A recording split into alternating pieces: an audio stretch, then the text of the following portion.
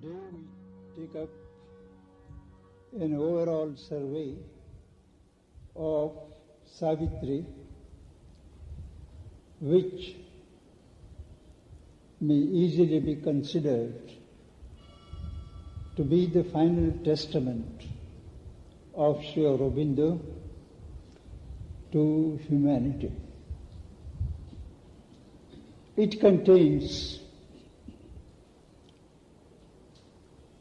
the essence of his vision, his experience,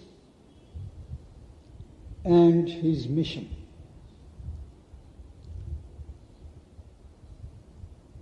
As you all know, he started working upon this poem even when he was in Baroda. And for over 50 years, he was working upon it. Naturally, it has undergone a number of revisions, drafts, and Dinendra Kumar Roy, the Bengali literature, mentions in his memoirs that Sri Aurobindo was writing on Savitri during the Baroda period. At that time, he had given the title A Tale and a Vision. Obviously, when he was acquainting himself with the Indian lore, particularly the epics, he must have come across in detail the story of Savitri. Now, the story of Savitri originally appears in the Mahabharata, in the Vanaparva.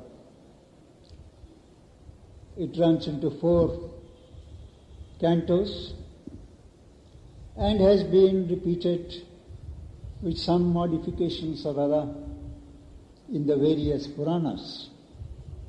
And today, there is not a single Indian Hindu family who is not conversant with the main story of Savitri. The story as it runs is this. Ashwapati, king of the kingdom of Madra, he had no issues. And as was the custom during those times, he goes to the forest for austerities to propitiate the goddess, and he is there in the forest for nearly 18 years, undergoing penance, austerities, at the end of which period Goddess Savitri appears to him and grants him a boon that something of her would take birth as his daughter. Satisfied, the king returns to his kingdom, and in due course, a resplendent daughter is born. The daughter is brought up in a royal way, and when the time comes for the princess to marry, to choose her suitor, it was found that nobody would come to claim her hand. Though everybody would admire, nobody would come to claim. So, having waited enough, the king asked her to go abroad, go around the world, and choose her own partner. So the princess, accompanied by an aged minister and a retinue, she starts out. And it is more than 2 years since she makes up her choice and returns to her father to announce her choice that she has selected Satyavan, son of an exiled king, Yumatsena. Sage Narad, who happens to be there very conveniently, he disapproves and says, but Satyavan is going to die within a year. And she is advised to change, but she says, no, I have given my word, and once I have decided, there is no question of changing. So, the parents yield. She is married to Satyavan, and 1 year passes, and on the fated day, she accompanies Satyavan to the forest on the plea of wanting to get herself acquainted with the region frequented by her husband. And when he is cutting wood for fuel in the forest, Yama appears, the god of death, and claims his soul. She tries to argue with him, to stop him, but for no avail. He pulls out his soul. And then he starts going back to his kingdom. But Savitri would not leave him. She has in the meanwhile equipped herself with religious rituals, and she follows Yama, the god of death. He is certain that at some stage when they reach the river Vaitarini, which cannot be crossed by humans, she is bound to stop. But to his amazement, because of the virtue that she has gained by reason of the austerities, she crosses the river, follows him, and to a wonderstruck Yama, she is irresistible in her arguments, in her religious power of character, and he gives her plenty of boons, returns her husband, and all is well. Now this story is told and repeated, read out in many homes to emphasize the virtue of conjugal fidelity, happiness.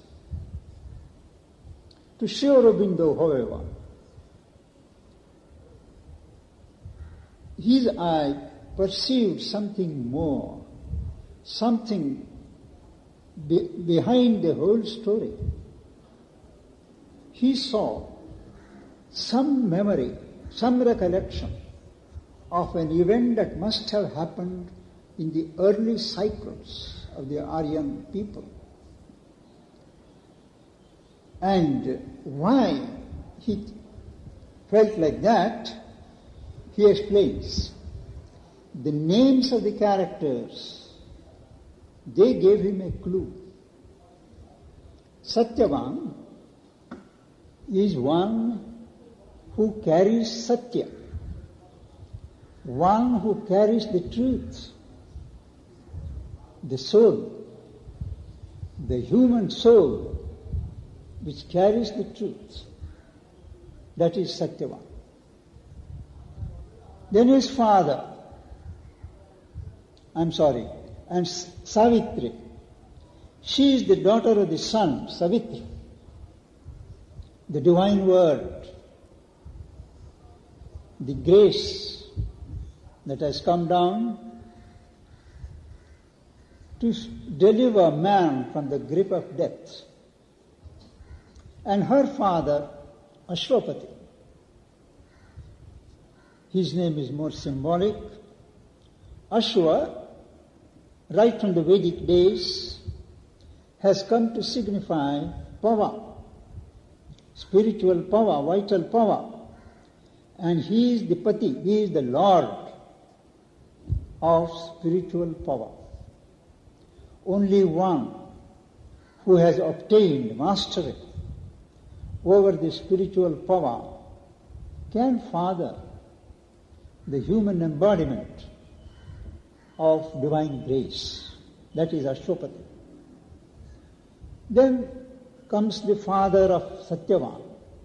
He is Dyumatsena.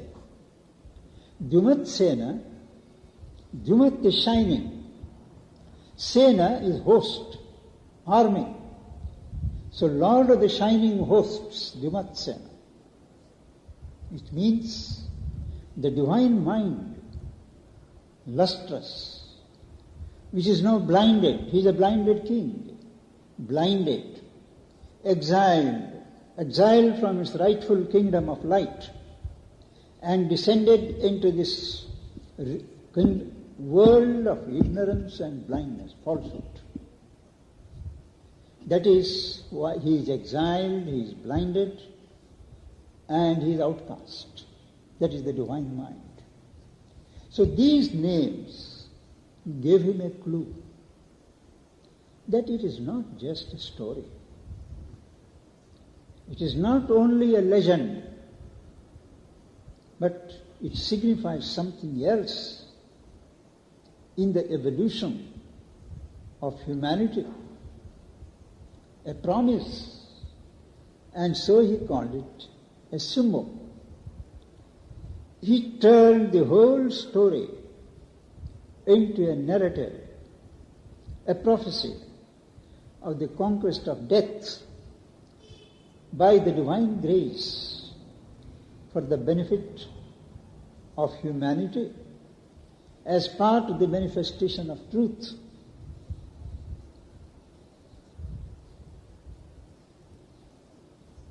And in doing so, choosing this noble theme, he converted a local legend into a symbol of cosmic significance. It is not that it is a poetic vision. It is a prophetic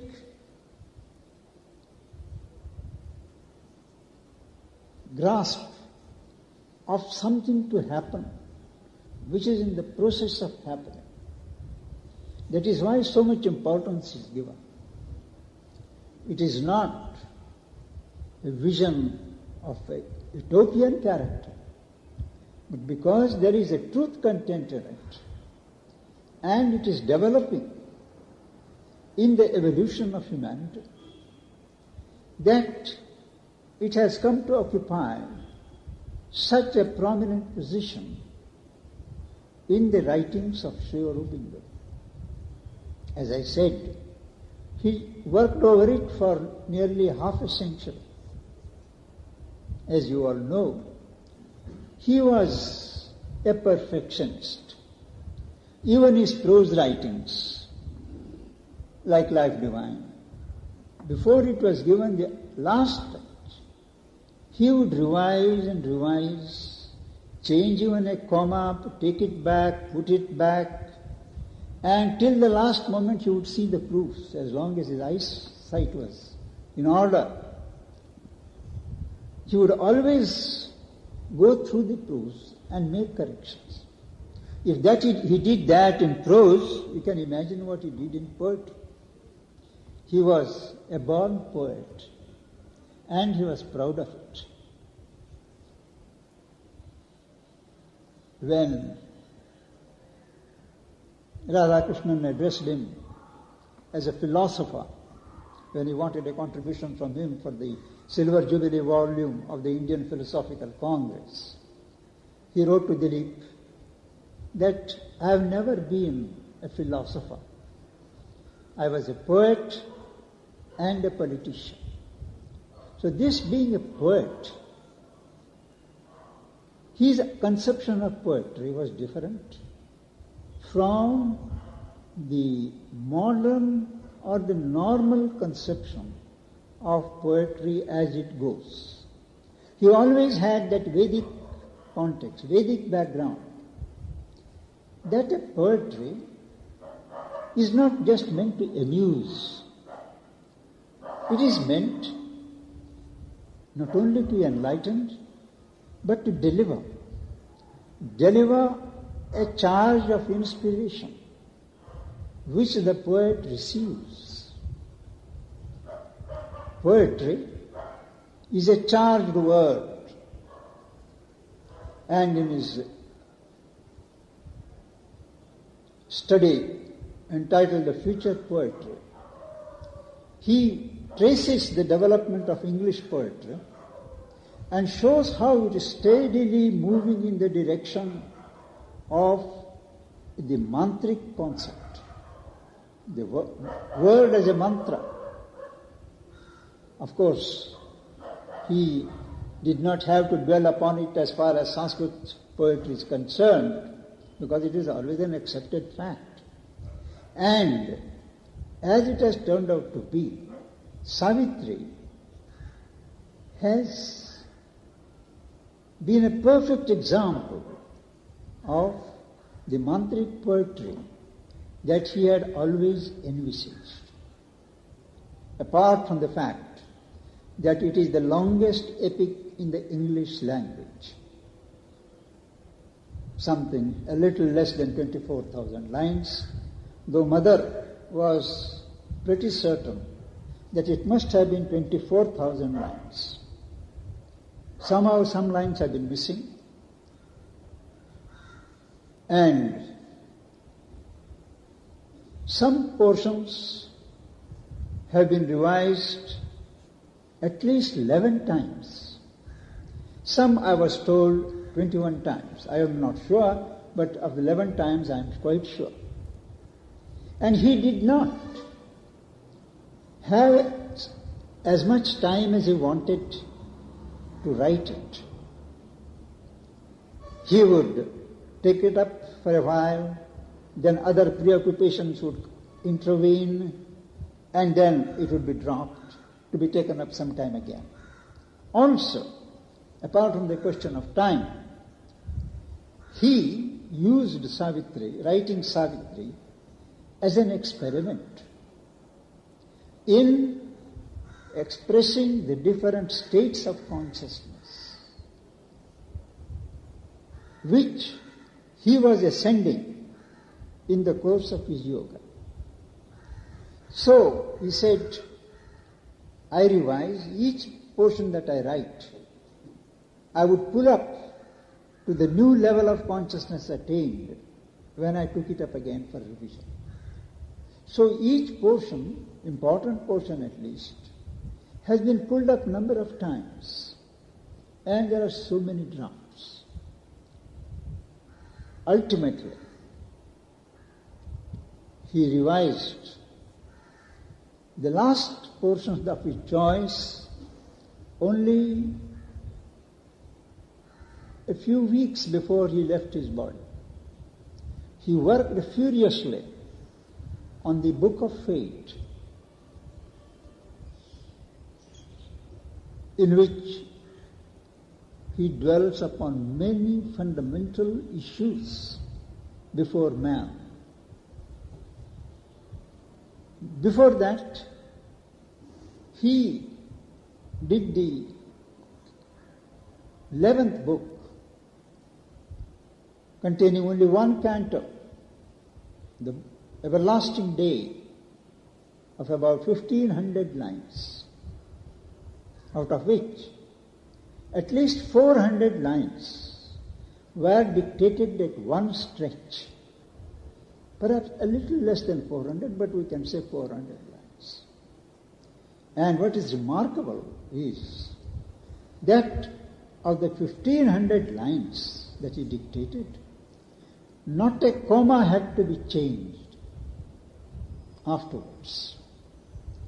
It is in such white heat of inspiration that he has cast his whole philosophy, knowledge, experience in the lines of Savitri. Also, as Mother confirmed later, her own yogic experience alongside his, they have been verbally recorded in some of the portions of this poem. It is an epic. It is not just a poem. And an epic, by standards, all standards, is something that sums up in itself the high peaks of human civilization, of the people concerned, the contemporary thoughts and customs, ways of living, and the ideal held up by them. So the past, the present, and the future. Sri Aurobindo has given remarkable expressions, has used remarkable expressions reflecting the contemporary mood and the idiom. He speaks, for instance, of the stratosphere of the superconscious, of unprovisioned checks on the beyond, on the credit bank of time. He speaks of the cowled fifth columnist, an expression, fifth columnist, which came into prominence and usage during the Spanish Civil War. He speaks of television glass. Many of these expressions expressing the technical bent of the human mind in the present times. He sums up the past,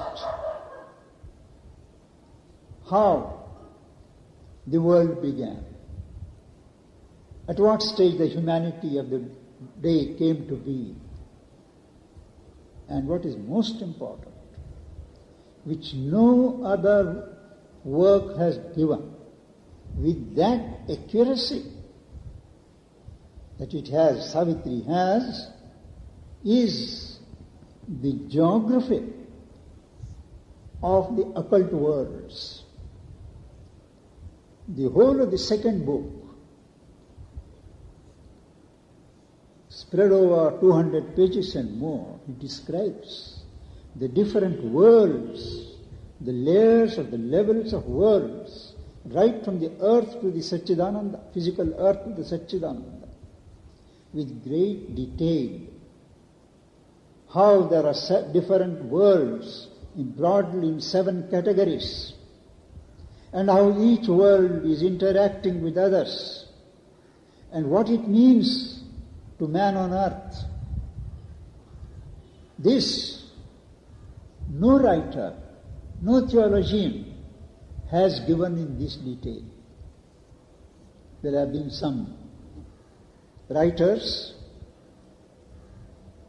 Swedenborg, for instance, who has written about the hell and heaven and all these, but they are more or less colored by their Christian beliefs, and they are not verifiable.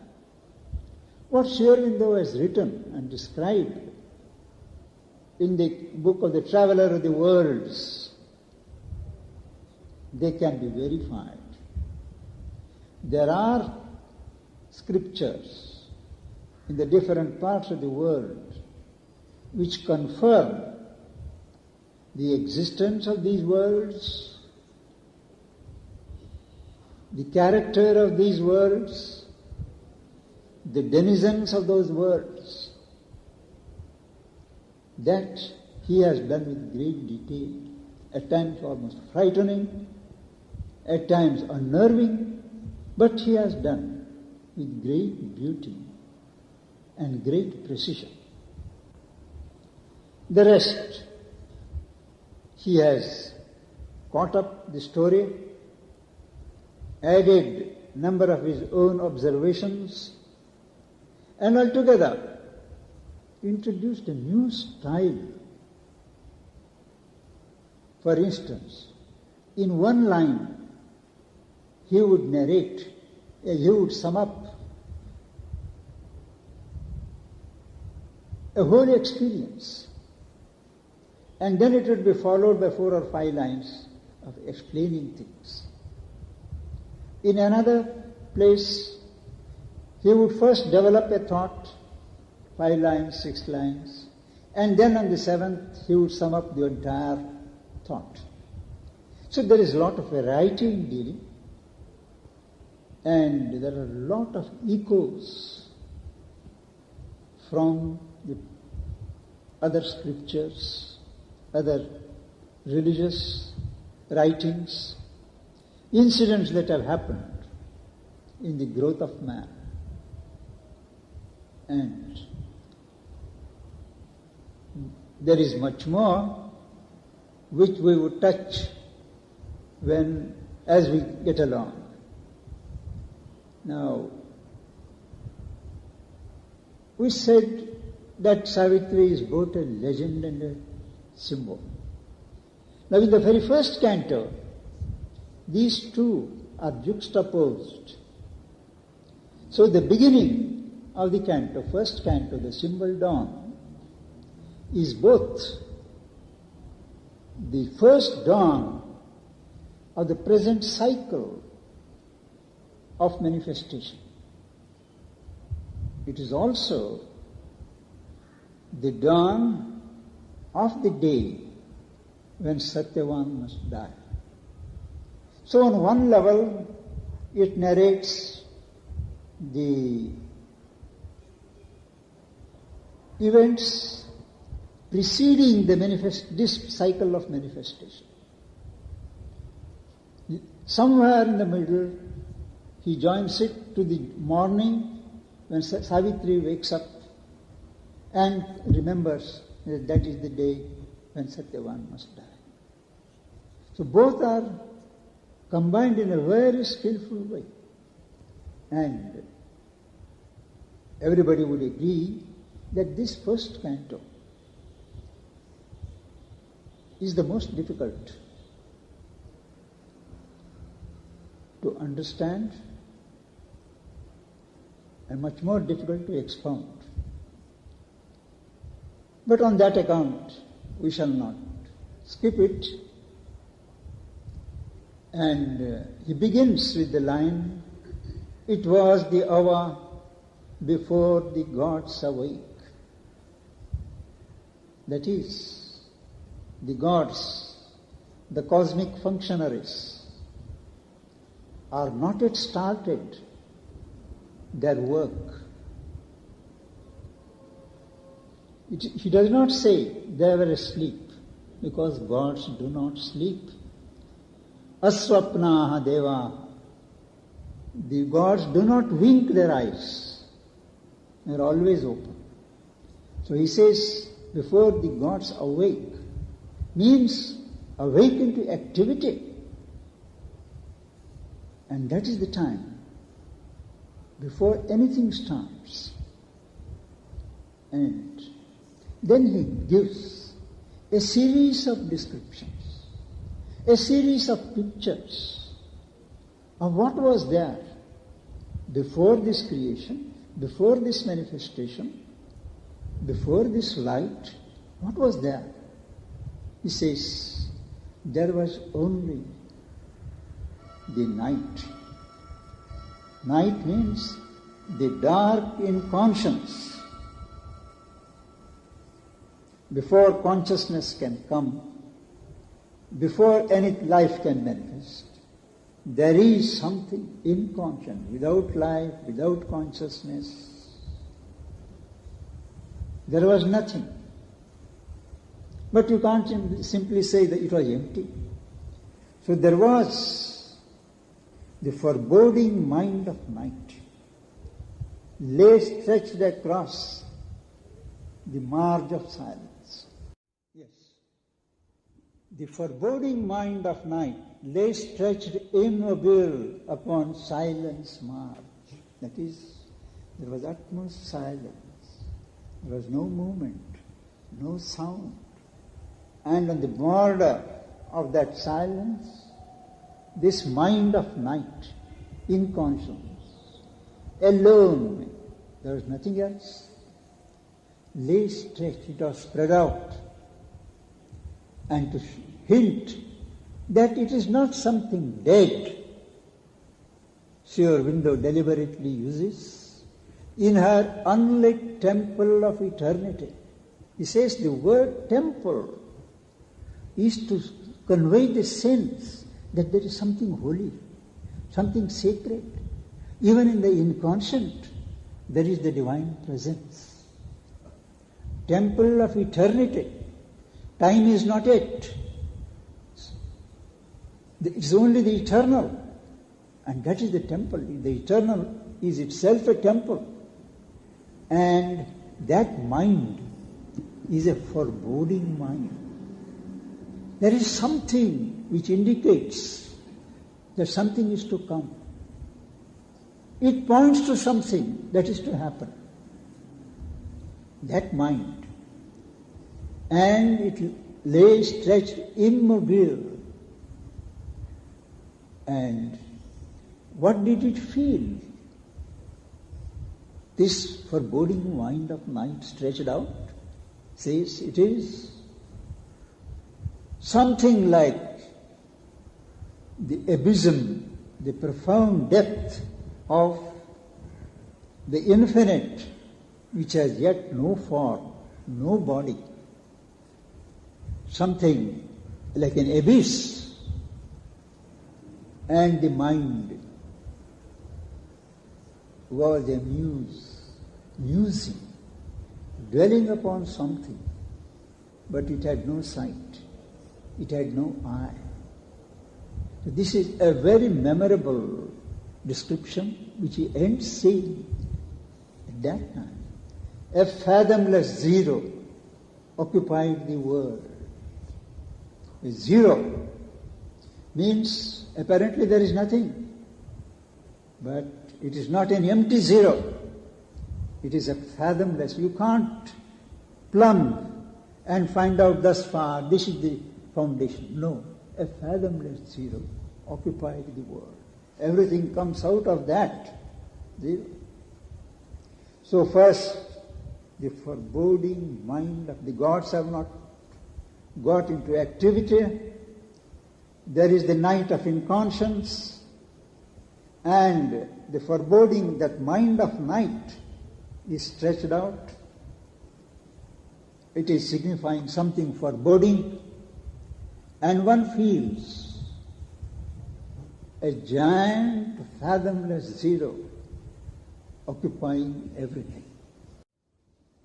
We'll go ahead with the next picture in our next session. Something in that darkness of night which cannot be analyzed, which cannot be fathomed, it stirs. There is what is called spanda in Sanskrit, and a movement for which you can have no name, which can have no name, an idea which is not thought over,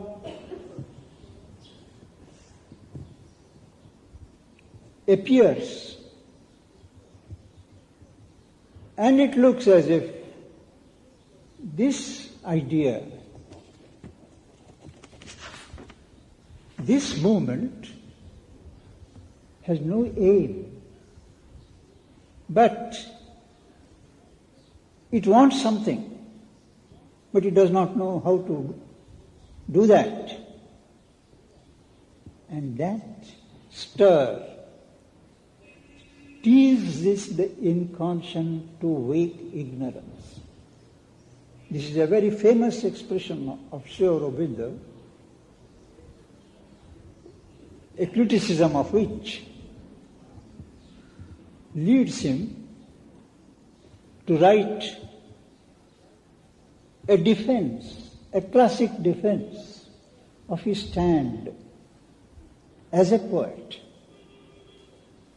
Because the critics who hold that in bringing the inconscient and the ignorance, he is bringing in philosophy in poetry, which is not done. Poetry is an art. You can't bring metaphysics, you can't bring philosophy in poetry. So that is a school of thought of critics which voiced its criticism of this kind of poetry. Sri Aurobindo, however, says that